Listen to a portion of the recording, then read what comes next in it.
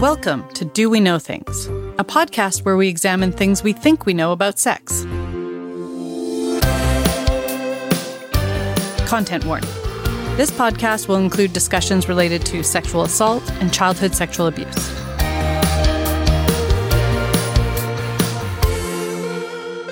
Hi everyone, I'm Dr. Lisa Dawn Hamilton, professor of psychology and sex educator.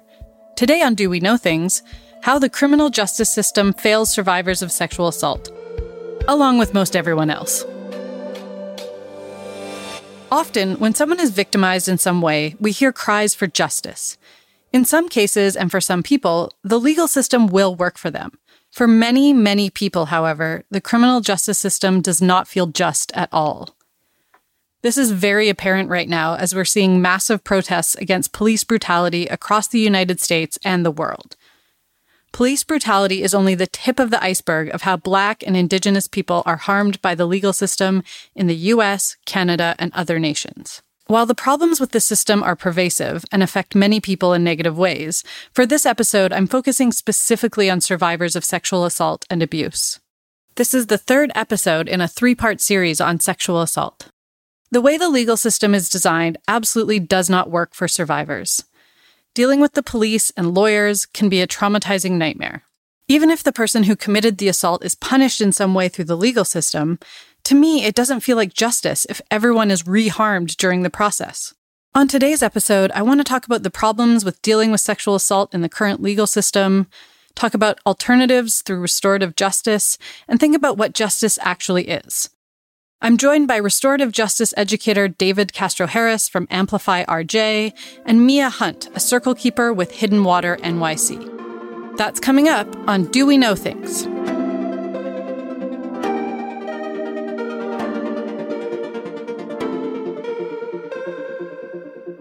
But first, before I get to my first interview on restorative justice, I want to talk about what is wrong with the current system for dealing with sexual assault. I don't remember a time when I didn't think that reporting sexual assault to the police was a bad idea. It feels like that knowledge has always just been there. However, there was one particular time when someone close to me went to the police after an assault, and I got to witness firsthand how horrible she was treated by the police. She was a student in high school. Not only did the police tell her she had a, quote, bad reputation based on interviews with other girls at her school, they called her parents to tell them she was an alcoholic, which was completely false, and they called her school to say that she shouldn't be in any leadership positions. The police also referred her to counseling, and the first thing the police-provided counselor said to her was, "So you are here because you lied." My friend walked out of the room immediately. This is just one example, but there are thousands more like this, where the initial harm of assault or abuse is exacerbated by the legal system. In 2017, Robin Doolittle published a series in the Globe and Mail called Unfounded. In this rigorously researched piece of journalism, she provided clear confirmation of what I and others had witnessed and known. Doolittle determined that, on average, 1 in 5 sexual assault complaints were classified as unfounded, based on data that she was sent from various police departments across Canada. The unfounded classifications indicates the officer felt the complaint was baseless. Doolittle points out that there are other codes for things like not enough evidence or when the complainant does not want to go forward with their complaint. Coding a report of sexual assault as unfounded means the police do not think it's a real complaint. They think it is not true. Marking claims as unfounded is often based on victim behavior. If the victim doesn't behave in the way that police think a victim should, the claim was dismissed with little to no investigation. Doolittle also showed video evidence and discussed how people reporting sexual assault are questioned, which in some cases clearly showed police trying to shame the victim out of reporting, and in other cases actively victim blaming. There's a link to the first article of the Unfounded series in the show notes. There's a ton of data and more stories in the article itself. Sexual assault cases are difficult to prosecute anyway, since it's often a he said, she said situation with no witnesses. Even when there is clear evidence and witnesses, though, victims are questioned aggressively, attacked for their past behavior, and expected to remember every single detail of a traumatizing incident perfectly and consistently. And that is not how a traumatized brain works. Victims are criticized and disbelieved if they cannot tell a coherent narrative about what happened. They are also expected to remember everything that happened before, during, and after an assault. If they can't do that, or if they remember more information or different information at a later date, they are deemed to be lying. If they are not appropriately distressed, they are thought to be lying. If they are too upset and crying too much, they are assumed to be lying. The list goes on about what's expected of a victim. Trauma-informed approaches take into account what is actually happening in the body and the brain of someone during a traumatizing event.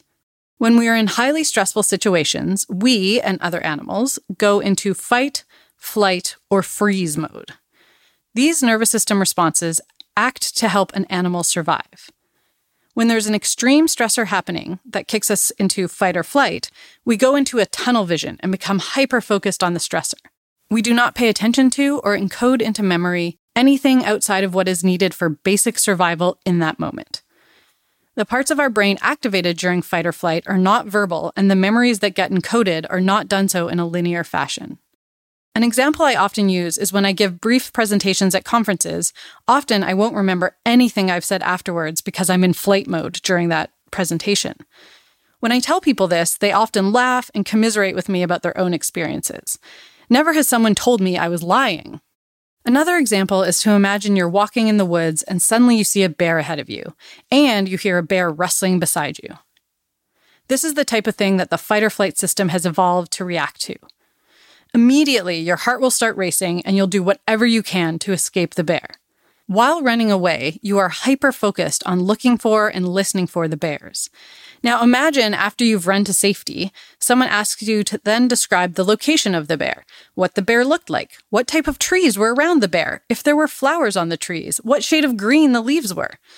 Then you're asked to explain the exact sequence of events that led you to getting to the bears and exactly what you did, what you said, and where you went when you were fleeing from the bears.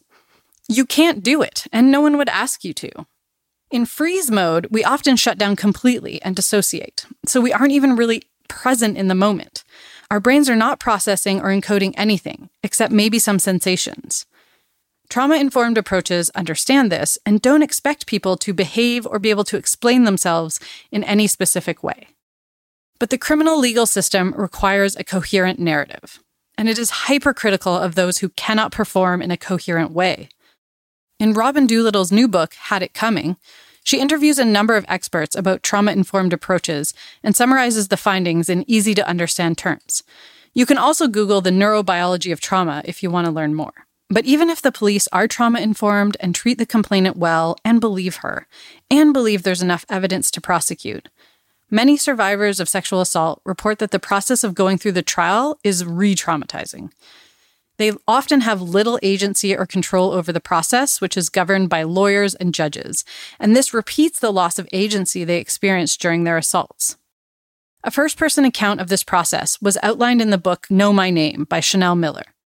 Miller is the woman who was assaulted by the so-called Stanford rapist, and her book details the hell she went through in the criminal legal system. In addition to the expectations put on victims to be perfect in their memories, she discusses how traumatizing it is to be on the stand and be personally attacked by a defense lawyer. The system is designed to be adversarial. Only one side can win, and they will do everything they can to win, regardless of consequences. So it's just more harm piling on to all involved. My point here is that the legal system is not working for survivors of sexual assault. There are alternative ways to justice, and today I want to talk about restorative justice. To introduce us to this concept, I brought in an expert.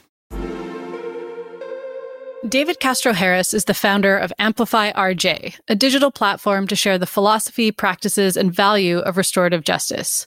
As part of this work, David does online workshops in restorative justice, and I saw recently that Amplify RJ has the goal of training 1,000 educators this summer around restorative and racial justice. Although the organization is relatively new, the interest in the work has exploded.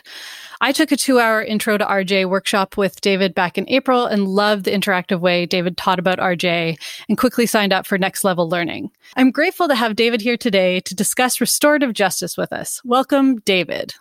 Hi, thank you so much for having me. I'd love if you could introduce yourself and the work that you do.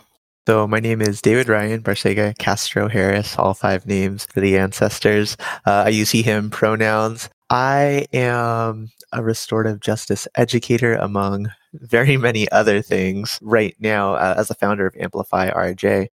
As Lisa Dawn says, we are in the throes of a crazy time in the world, right? And restorative justice is what I believe to be part of the solution to creating a more equitable world for all of us. Can you give us an overview of what restorative justice is? The quote-unquote grandfather of restorative justice, Howard Zerr, wrote in 2007, like, if you ask 100 practitioners, you'll probably get like 1,000 different answers, right? Because there's so many ways to describe the work. But for me, the definition that I've settled on is that restorative justice is a philosophy and set of practices rooted in indigenous teachings that emphasize our interconnection by repairing relationships when harm happens, but proactively building and maintaining relationships to prevent future harm. And how does RJ work differently from the traditional justice system that you have in the US? Yeah, in general terms, the traditional or punitive criminal legal system, or just the way that people think about justice, we ask what rule or law was broken, who did it, and what punishment do they deserve, right? With a restorative mindset, we're thinking more about the people involved and what they need. So we ask the questions, what happened, who was impacted and how, and what needs must be addressed in order for that to be made as right as possible. Definitely thinking more about the people's needs, acknowledging that both the person who caused harm has needs and the person who was harmed. And there are other people who were impacted by the situation that also have needs as well that need to be addressed. The criminal legal system rarely addresses any of those needs. Absolutely. How did you come to this work of restorative justice? I had been working in an employment program, helping folks try to find work who were out of a job. And a lot of the people who were having the hardest time finding work were those that had records in the criminal legal system. And so I stopped asking the question, like, who are the quote unquote felon friendly employers, but also how did they end up in this situation in the first place, right? A lot of it was for drugs, either possession or for selling or for using, right? And so the question started with like, okay, so like, why are we treating the drug crisis as a criminal problem instead of a health problem? But like all that research led down to like, okay, the war on drugs leading to mass incarceration, and then more research like learning about the school to prison pipeline, the foster care to prison pipeline. I mean, along the way, the word restorative justice came up. And so about the same time, I moved to Chicago to go to grad school. And in Chicago community, I learned about restorative justice practices and how they actually look like in community and practice, using a circle process rooted in indigenous teachings, a circles ceremony that we use to discuss hard issues. Yes, often resolve conflict, but it's also a time for community building and peacemaking. And right, peacemaking can be proactive and responsive to harm. Ora Shub was the first person who taught me. The day that we're recording this is the day before the 2-year anniversary of her transition. She passed 2 years ago. But Cheryl Graves and Pamela Purdy are continuing the work at Community Justice for Youth Institute down in Chicago. And they've been great teachers in the work for me. Of course, there have been many others. But along the way, I've done this work in the criminal legal system, Cook County Jail, in community organizations in Chicago, and then in the school settings as well in Chicago. And then I moved back out here to LA, started Amplify RJ. Awesome. One of the things I really like that you do in your sessions is you have people introduce themselves in 7 different ways. Mm-hmm. How does that practice link to restorative justice? Yeah, the exercise is a partner exercise where you're paired up with someone and they're asking you the question, who are you, 7 times, and you have to come up with 7 different answers. And part of it is just like a getting to know you, because again, restorative justice is about building relationships. But the other part is like, the first relationship that you have is with yourself. And so like the introspection of who you are, how that affects you, how you show up in the world, and knowing that restorative justice approaches are a part of all of that, right? Again, restorative justice being about relationships. So when I say like the response to my who are you questions, like, okay, so like I'm a son, I'm a partner, I'm a brother. How does restorative justice like affect the way that I show up in all those roles? I am a Black man and I am a Filipino American, right? So how does that affect like how I show up in the world as it comes to like relating with other people who share my mix of racial identity, who share parts of my racial identity, and who are like totally different from me, right? And there are like all these things that are parts of ourselves. Like I share that, I'm a heterosexual, cisgender, and there's privilege around that. So how do I show up as that? How do I show up as a homeowner? How do I show up as someone who like is a really big fan of basketball, right? It's like, how are we like spending our time? How are we spending our money? And how are we just interacting with people? How are we building and maintaining relationships in the different roles that we have? Like I'm an X-ray tech as well, right? So like when I show up in a patient's room, how am I interacting with them? How am I interacting with my colleagues, the nurses, like all the people that I interact with? Like restorative justice is thinking about like building the relationships, acknowledging the humanity in the other, not treating people as disposable. Definitely. And one of the other things that you talk about in your workshops is how we've all at some point in our lives, probably multiple times, had harm done to us, and then also multiple times probably have harmed others. Why is that important in a restorative justice framework?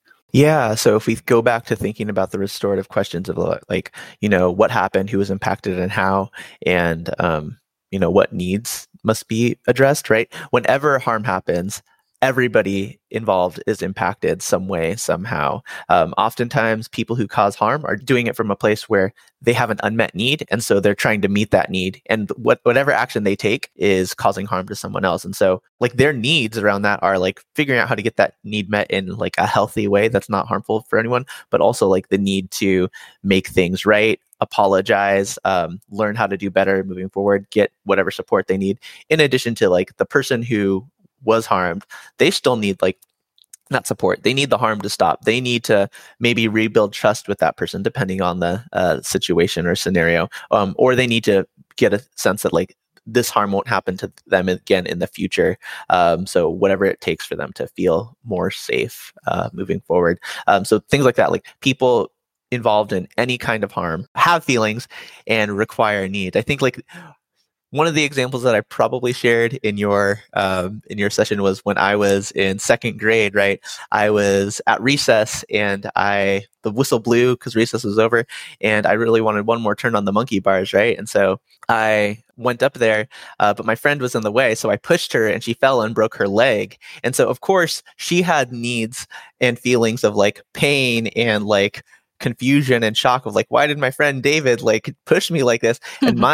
And her needs were like, to get support, to like have her leg fixed and like to rebuild like trust in our friendship. But my needs were similar, right? Like I was shocked. Like I didn't expect for her to like break her leg, right? I was scared for like what was going to happen to me. I was sad because I hurt my friend, right? But I also needed, like as a 7-year-old who like just broke their friend's leg, to one, be reassured that I'm not a bad person. I just made a mistake, a bad decision. I need to learn to do better the next time. Like when the whistle blows for recess, just go inside. But also like, don't push your friends. I also needed like to somehow make it up to her. When I started doing this work, I was reflecting on that story and I found this friend on Facebook and I was like, I don't remember what happened because I'm very clear that I didn't get in trouble. Okay. But I don't remember like what happened. And she had said that like her parents were just like, oh, it's a kids will be kids thing.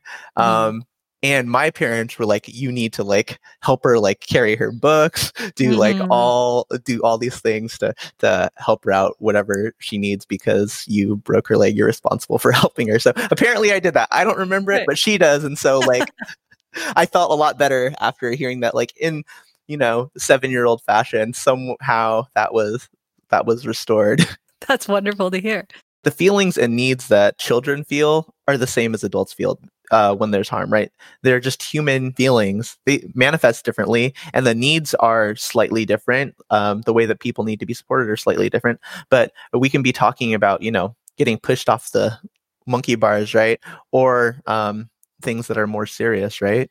The feelings and needs are very similar. Yeah, and I love that you use this example that is just like kids making mistakes, Can you talk a bit about the tree model of restorative justice? Oh man, I don't know if I can do this without the visual, but I'll try.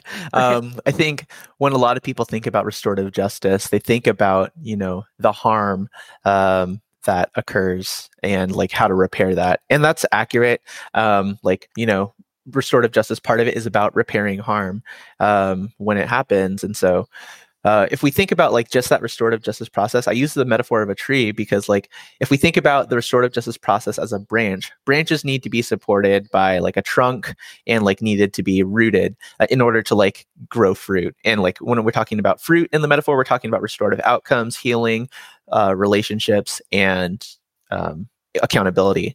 And so the restorative process being the tree, being the branch to get there, and then the trunk of the tree being proactive restorative practices that are helping to build up the relationships in the community, build trust, and then the roots of the tree would then be the mindset and the values that you have in doing this work. I don't know how well that went being explained without the visual, but it's on Instagram, amplify.rj, if you want to look that up. Yes, and I can link to that in the show notes as well. Cool. Yeah. I definitely recommend looking at the tree because I think it helps make a lot of sense of the concepts and why it's important to have all of these pieces. Yeah, for sure. What are ways that communities or groups can incorporate restorative justice into their daily life? Yeah, so I guess going back to the metaphor of the tree, right? It's really hard to start growing something from a branch, right? You can propagate a tree like from a branch, like that happens, but in order for that branch to grow, like you need to have roots. So I think the thing that I ask people to think about as they're leaving an Intro to RJ workshop is like, what is the mindset that you're wanting to embrace? What are the values that you have, right, that are restorative? When I think about restorative values, I think about equity, respect, compassion, honoring the multiple truths that people have, honoring our indigenous ancestors and their value of interconnection. I think that's really important. This idea of interconnection exists across so many indigenous traditions. And I think like if we went back far enough, we could find that for each of ourselves. For me, like I'm Filipino, and the word kapwa in Tagalog is this idea of togetherness, brotherhood, right? But in Babayan, the pre-colonial language of the Philippines, it's this idea of the inner self and everyone being interconnected. From my African heritage, right? The word Ubuntu is a word that means I am because you are. And so if we have these ideas so closely ingrained in ourselves, we would treat people so different when we think about like the way that we treat them is like actually what's affecting us, right? And so because of colonization, global capitalism, like these things have been separated from us. They've been erased or we've forgotten them intentionally, right? In a lot of ways. And so like reclaiming that, doing the work for yourself to find your indigenous roots and the values that your people had is something that I encourage people to do, but also just like having a conversation generally about values with the people that you're in community with. So like, these are our values. Cool. And then like, how are they showing up in what we do? Cause like, it's one thing to like make a value statement, but then like in practice, like, are you living up to those values? So like making community agreements. So again, like we're starting like from the base of the tree, right? And like building up from there. So like from our roots, building up the capacity to do the work in community, like by creating community agreements, checking in with each other, just building relationships, creating community agreements about how we're going to deal with harm when it happens, because it's inevitable, right? People together will eventually harm each other, maybe not intentionally, but sometimes maybe intentionally, right? Because people are going to be people. But that's where I would tell people to start, right? Don't think about going into like, just like, how do we solve this conflict, right? I think that's where a lot of people come at it from. And anytime a restorative justice practitioner comes to a community, they should be like, all right, like what are the values? Like, what are you trying to get out of this? And is this just going to be like, oh, we solved this problem and it's over? That's never the case, right? You're going to continue to be in relationships with people. So like, what is the foundation we want to build as we are, resolving this harm? It doesn't exist in a vacuum, right? There's a relationship and maybe societal or cultural factors that are contributing to that. And so all of that needs to be addressed. But so yeah, starting at the roots, that tree metaphor is so important. Well, thank you so much for being here, David. I really appreciate this. And I would love if you could tell us where we can find more about Amplify RJ on the internet and what sorts of offerings you have coming up. Hopefully by the time this airs, there will be a YouTube channel with some videos up. One of them breaking down the tree, some of them giving a little bit more context to restorative justice work. But everything that I have right now is on Instagram at amplify.rj. You can also find stuff at the website, amplifyrj.com. And then as far as offerings, like Lisa Dawn said, this summer we are offering Intro to RJ for educators. And this is Intro to Restorative and Racial Justice.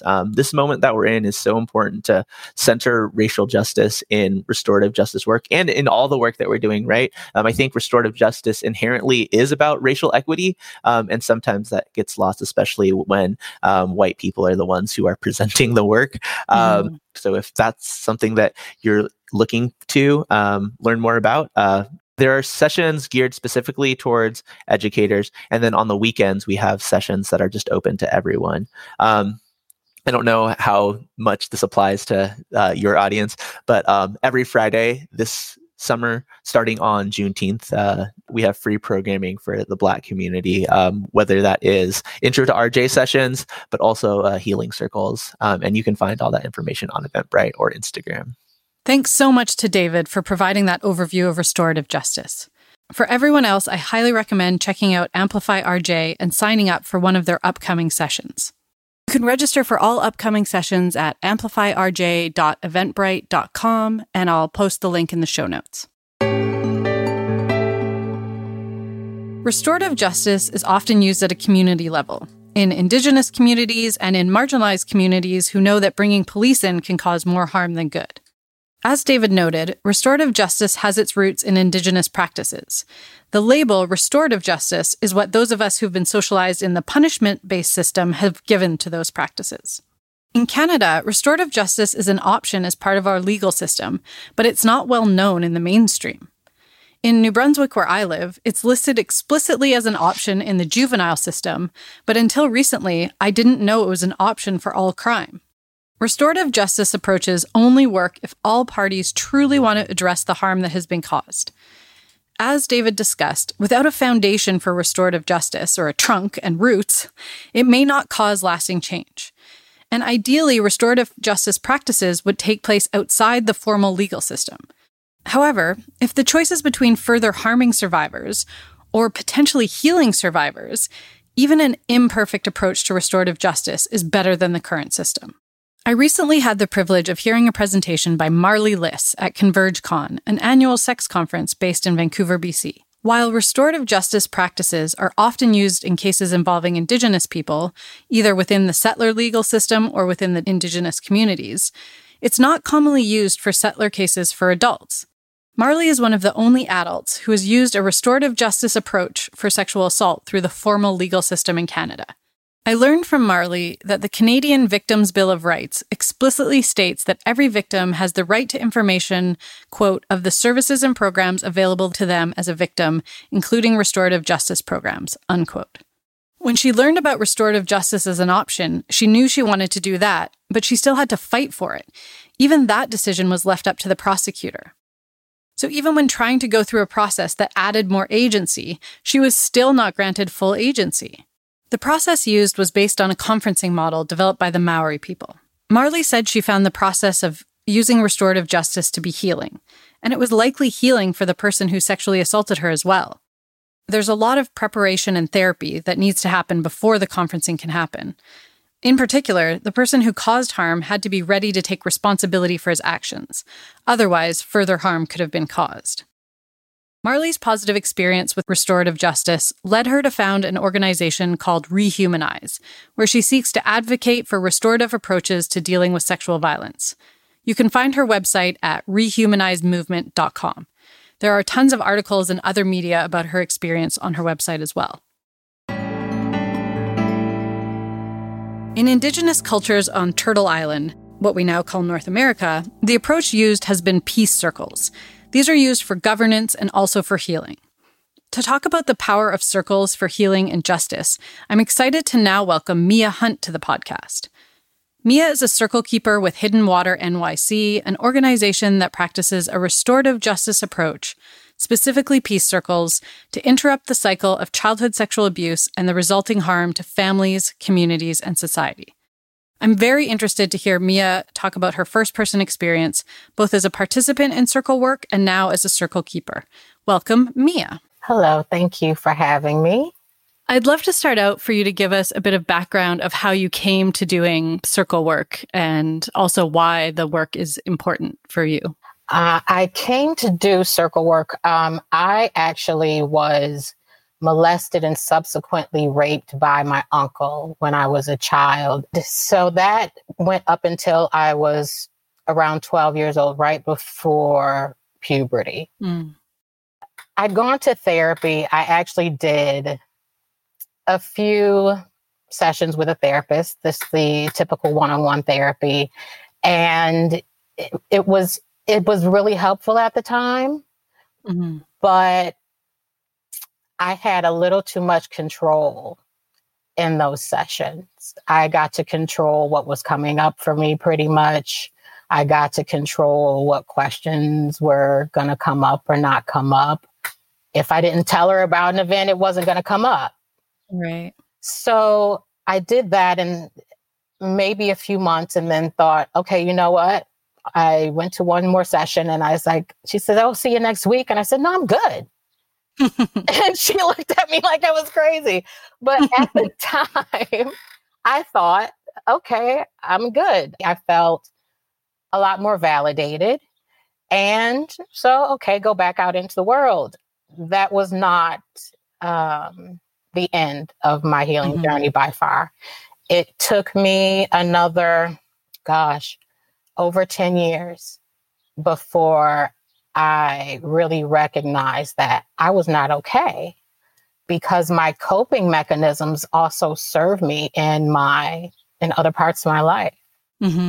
Not only was I not exhibiting the behaviors that are quote unquote typical, which there really is none, of a person who is still being affected by the harm.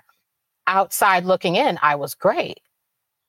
Inside out, I was an amazingly functional alcoholic, succeeding well, presented well, kind of attractive. So nobody saw it. And it really took a friend of mine coming to me in a moment where I was completely spinning out and having an anxiety attack and saying to me, you know, I love you enough to tell you that you've been surviving for 42 years. You're doing an excellent job surviving, but I want you to live. And I signed up for Circle at Hidden Water that evening. So that's how I got there. Amazing. So you've now gone through one circle as a participant, second circle as a participant, and a junior keeper, and now you're a senior keeper. What do circles look like? Like, what happens in a circle? I always preface my explanation to people that ask this question, because I do get this question asked a lot. You really cannot get a full understanding of what circle is, how circle works, and the power of sitting in circle and holding safe space for yourself and for others. You have to be in it to really know. But with that being said, the way the circles that I participate in at Hidden Water work is that Hidden Water, they have 4 separate circles that are just for individuals. So you would come in as either the person who was harmed. That circle is green circle. That's my circle. There are orange circles for non-offending parents of the person that was harmed. Blue circle is for friends and family. That would include spouses or brothers and sisters.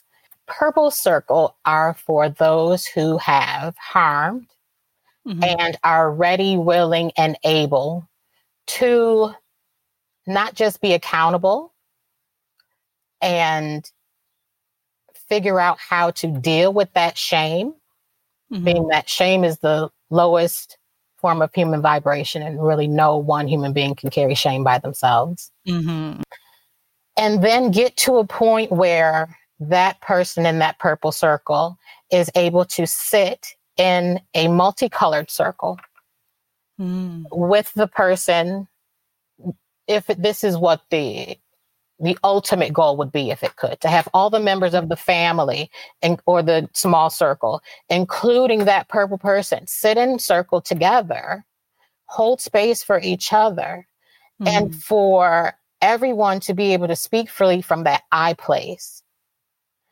And for each person in that circle to also hold and share what the other person is thinking, feeling, working through. So that purple person has to be able to sit in that space, and with the shame and every other feeling that they have, and instead of closing off to it, fully taking accountability and then sitting in that space and being able to, after circle is over, if the person that they've harmed is going through another cycle of dealing with their harm, which we all do, it doesn't, for me, I can speak for myself, it's not a destination, it's a journey. It will always be a journey. So I do have times where I'm still triggered. I'm still falling back into my coping mechanisms, or what I call my full coping self. And so I'm back to phase one of the 3 phases and dealing with it. And that purple person has to be able to sit with it again and again and again until that person doesn't have to, or doesn't feel like they need to come back. So to indefinitely be in that space. Wow. And when you say the 3 phases, what are those 3 phases? So in Hidden Water, what I've learned and what we speak of as keepers is that there are 3 phases in the path of healing from harm. So phase 1 is basically the beginning. You have been harmed. The harm event has happened. In my case, the child sexual abuse has happened. So in phase 1, whether you are the perpetrator or the person that is harmed, whether you are the victim of harm or the people surrounding either of those, any of those people, you go through this first phase. So the first phase involves things like deny, deflect, minimize, justify, blame the victim. And it also, so along with that, all of the other things that we do to just start coping, because we're human beings. So our first reaction when I talk about phase 1 is just survival instinct kicks in. Right. What do I need to do mentally, physically, emotionally, all of the leads to get me through this, just to feel for a moment that maybe I'm still a whole human being. So phase 2 involves you're acknowledging the impact of what has happened to you. So for me, yes, I knew it had impacted me. But for whatever reason, I really hadn't fully allowed myself to feel angry. And in phase 2 is where you have that, I call it sacred anger. I love that.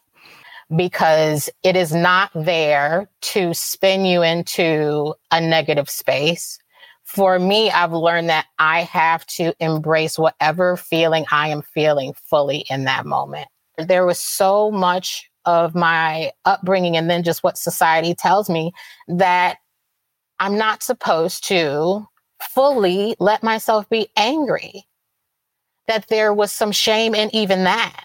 Right. Or especially adding the fact that I'm a Black woman into that, is that, okay, strong Black woman, deal with it, swallow it.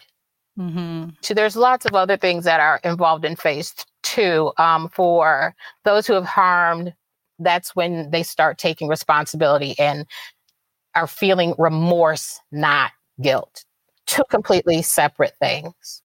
Guilt is not going to do it. Okay, you felt guilty, shoulda.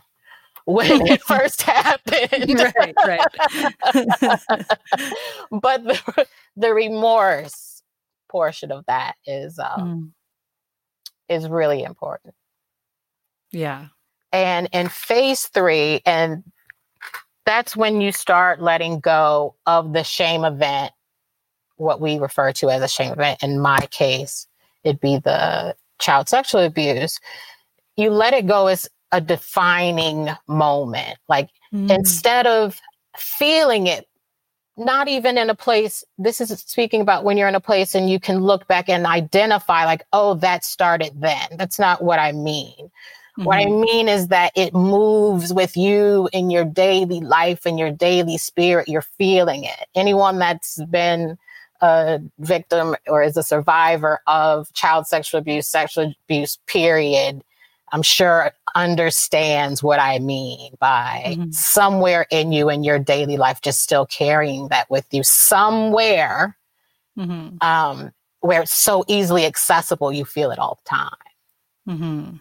So in phase 3, that's where you are. It's losing its charge. And one of the things that restorative justice and the restorative circles focus on is seeing people as whole people. How do you think that part, so seeing beyond just someone who has been harmed versus someone who has caused harm, seeing all the facets of another human, how does that contribute to your healing as someone who's been harmed? For me, that's been a huge part. And I think that is one of the reasons why Circle, for me especially, has been so healing, because my abuse didn't start with me. It was generational. And so everyone involved directly with me, and therefore with the abuse, they didn't come into that situation clean. Right. But when you're little, or when you're just looking at it, you came into it clean. Yeah. So I'm going to assume that you also came into this situation clean, and therefore I'm judging you. Right. Now, I'm not just speaking about Purple here.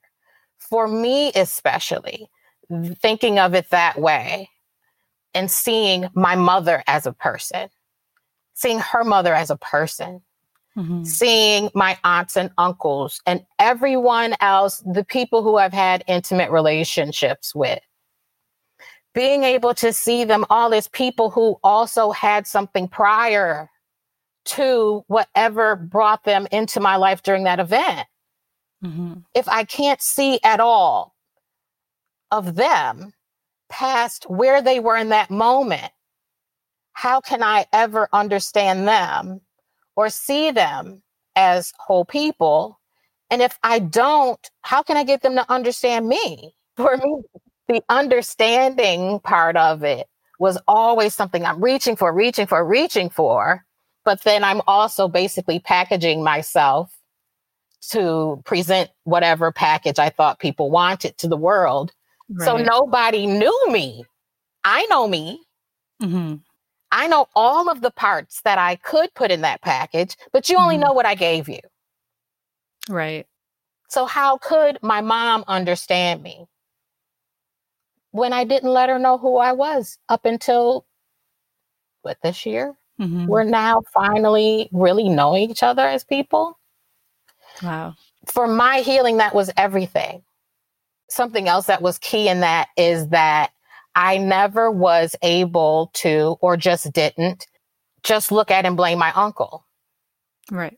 Even as a feeling, it was, I know something wasn't right with how you grew up, and I know what you saw doesn't take away from the fact that you really did not have to do that to me, and it was insanely wrong, and there's no excuse for it.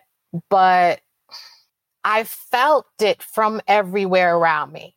And that's what happens when families are all in this harm circle. Yeah. You're constantly harming each other again. Every time someone avoids the conversation with me, I'm harmed. Yeah. every time I come into a room and remember the last time you did that to me 4 years ago, so I'm going to have a stank attitude with you. Now I'm harming you. Mm-hmm. So those harm cycles just keep on going and building and perpetuating themselves in the family because it's just so unwell. Yeah. Everyone is just so unwell. And that helped me, being able to see that for what it is and what it was, and why I would think to myself, it's been, 35 years? Why is it that when my aunt casually brings up his name in a conversation around me, knowing the truth about what happened, why do I feel like a little girl all over again? Right. And why am I actively angry? Mm-hmm. It's because I'm not angry about the harm that happened 35 years ago. I'm harmed just now. Yeah. So I'm hurting right now. This is new and fresh. And all of those times, it's just harming each other over and over and over again. Mm-hmm. And with Hidden Water, is there situations where where the people who caused harm and their family members come together in those mixed circles together? Yes. In a perfect world, the entire family would come to Hidden Water. Mm-hmm. So all of the colors would come. They would do their individual circles first. That's important. Right. Yeah. They would do the individual circles to a point where they feel that they are ready to sit in family circle. And in family circle, each member of that family, of that color, so a green person, the green person in that family would come, and they would be supported as well by another green person. Okay. The orange comes from that family, and another orange comes with them. So everyone is equally represented. Everyone is equally supported. Mm-hmm. So in the best case scenario, take mine, for instance, I would come, my parents would come, my brothers would come, my husband would come, my uncle would come, my grandma would come. So that would be the goal. Yeah. I personally don't feel that my healing has been stagnated at this point, just because I know almost for certain that my uncle is somewhere off living his not best life, not acknowledging this. Right. Not acknowledging, in other words, there's no way I could possibly see him sitting in circle with me. Right. But when I sat in circle with that other purple person, it also lifted that for me. Yeah. I don't know how it is for everyone, but for me, it was enough. I'd never felt that feeling before. That's wonderful. I'm curious what you think the benefits are for the people who've caused harm in the purple circle. What are the benefits, or what are the, either for them or for the community, that they would experience from being in circle? My perspective on that is this, and I don't know the exact wording, how it would be answered for Hidden Water, so I'm just speaking for myself and my experience. For people who have harmed, just being back in the circle. Because if I say to a purple person, you know what? You will never be, quote unquote, forgiven. And you are just a terrible person. You will always be a terrible person. You are what you did and shall be forever. And now we are going to excommunicate you from humanity. Unless they are physically in the prison system, and we won't even get into how the cycle would continue within that system. Right. They're going to be out at some point. So this person who is carrying this shame I mean, hopefully some, Yeah. because Mhm. you got to have some, is carrying this shame all by themselves. They cannot talk about it. There is no other person that they know is talking about it that they can call. And so what is going to happen to that person? Are they going to harm themselves? Are they going to harm others? What are they going to do? Sitting in that phase 1 space is harming. Yeah. Yes, phase 1 is necessary, of course, but there's things in there, so here I am, I'm out of jail, my family's around, but they won't talk to me. Or one of them will talk to me, but she can't say anything about talking to me. Oh, right. Because the other person is going to judge me. So that's constant harming back and forth and harming back and forth and harming back and forth. Now, if I was to say to my uncle, if he was ready, look, just sit in this space. I will hold space for you once you're capable to hold space for me. Because I cannot disconnect totally from you. And if it's a stranger, because I also have been raped later in life, even looking at it from that perspective, and how I now look at the person who raped me, he's out there somewhere, unhealed, shamed. I know he's not telling anybody. So are the chances greater that he's going to reoffend in that space? Right.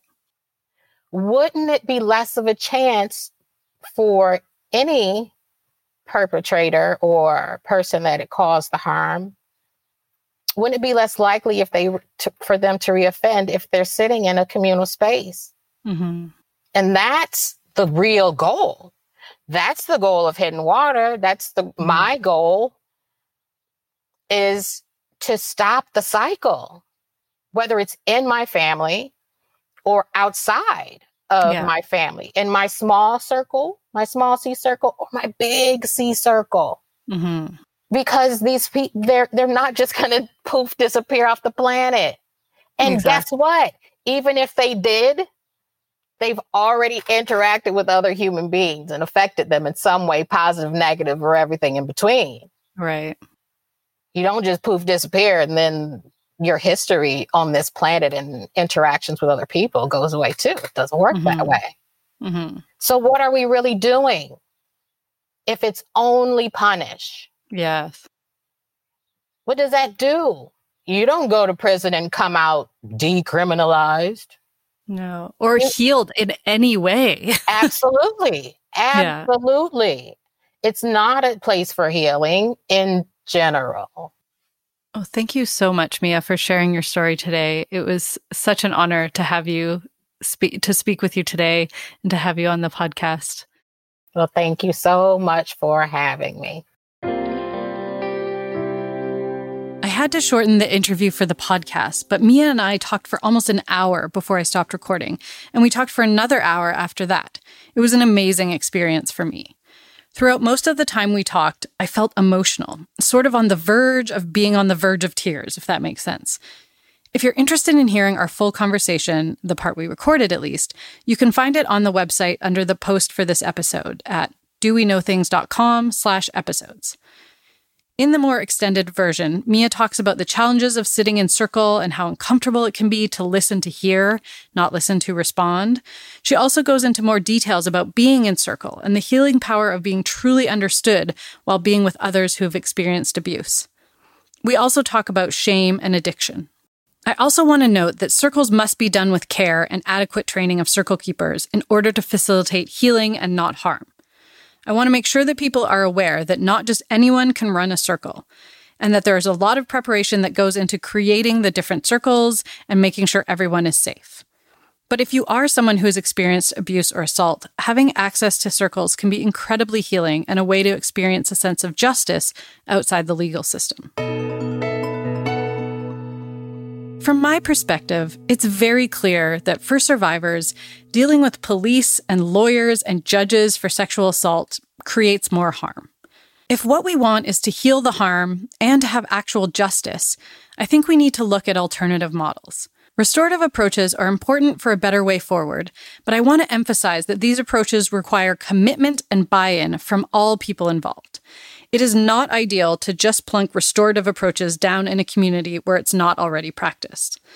But I think we can continue to move in the direction of restorative justice. And I think we can see less harm being done at a societal level the more and more we incorporate these practices into our lives. What I am most concerned about is healing for survivors.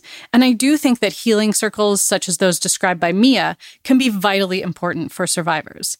These circles can also help heal the people who have caused harm and hopefully reduce their likelihood of causing harm in the future. If the goal is healing and reducing assaults and abuse overall, restorative approaches provide far more benefits than a punishment-based system. They provide learning and understanding for all parties, and they create the opportunity for empathy and for community. That's all for this episode. Next time on Do We Know Things, we'll take a break from the heaviness of talking about sexual assault and talk instead about how actor Michael Douglas took the world by storm when he declared throat cancer was caused by oral sex.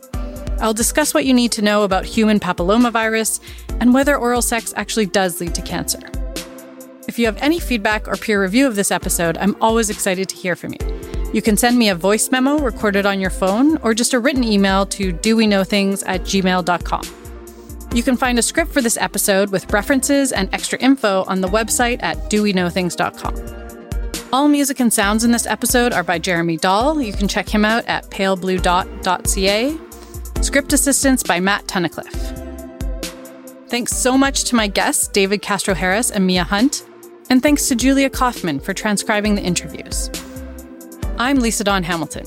You can find me on Twitter and Instagram at Do We Know Things, and you can email me at doweknowthings@gmail.com. Do We Know Things is released every second Monday, and you can find it anywhere you get your podcasts. Of course, I would love it if you could subscribe and rate and review the podcast on iTunes. Thanks for listening. I'll talk to you next time on Do We Know Things.